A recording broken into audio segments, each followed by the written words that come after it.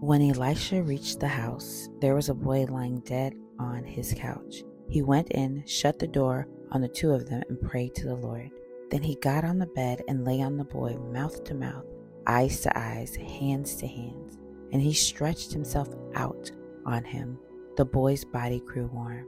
Elisha turned away and walked back and forth in the room, then got on the bed and stretched out on him once more. The boy sneezed 7 times and opened his eyes.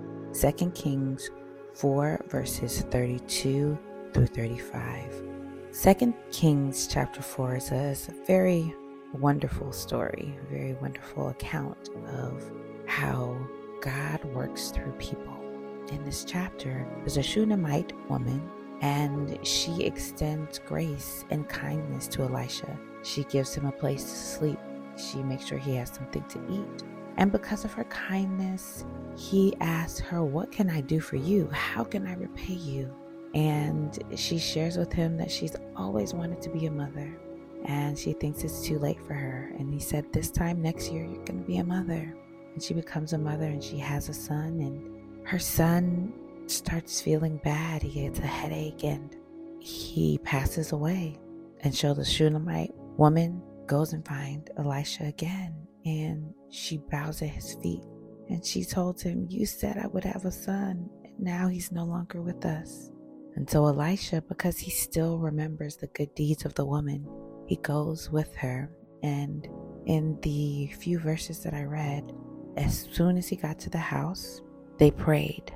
That's the first thing that they did. They prayed. That's the first thing that we should always do. We should pray. Whether we are in a place of deep, deep distress, we have a difficult diagnosis, if somebody who we love is transitioning to be with the Lord, if we just had a bad day at work, we should pray. And don't just pray alone. If you're having a challenge with your spouse, pray with your spouse. If you're having a challenge at work, if you know that there's someone there that you can pray with them. Don't pray alone. Pray.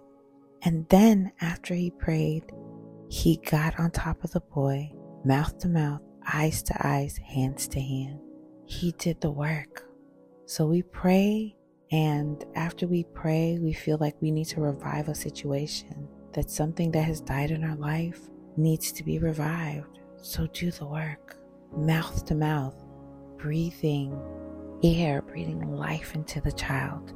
Mouth to mouth for you is breathing life into your situation, speaking words of positivity and words of gratitude. Eye to eye, looking the situation directly in the eye. Is it a person? Is it a thing? Is it just you dealing with your own internal battles?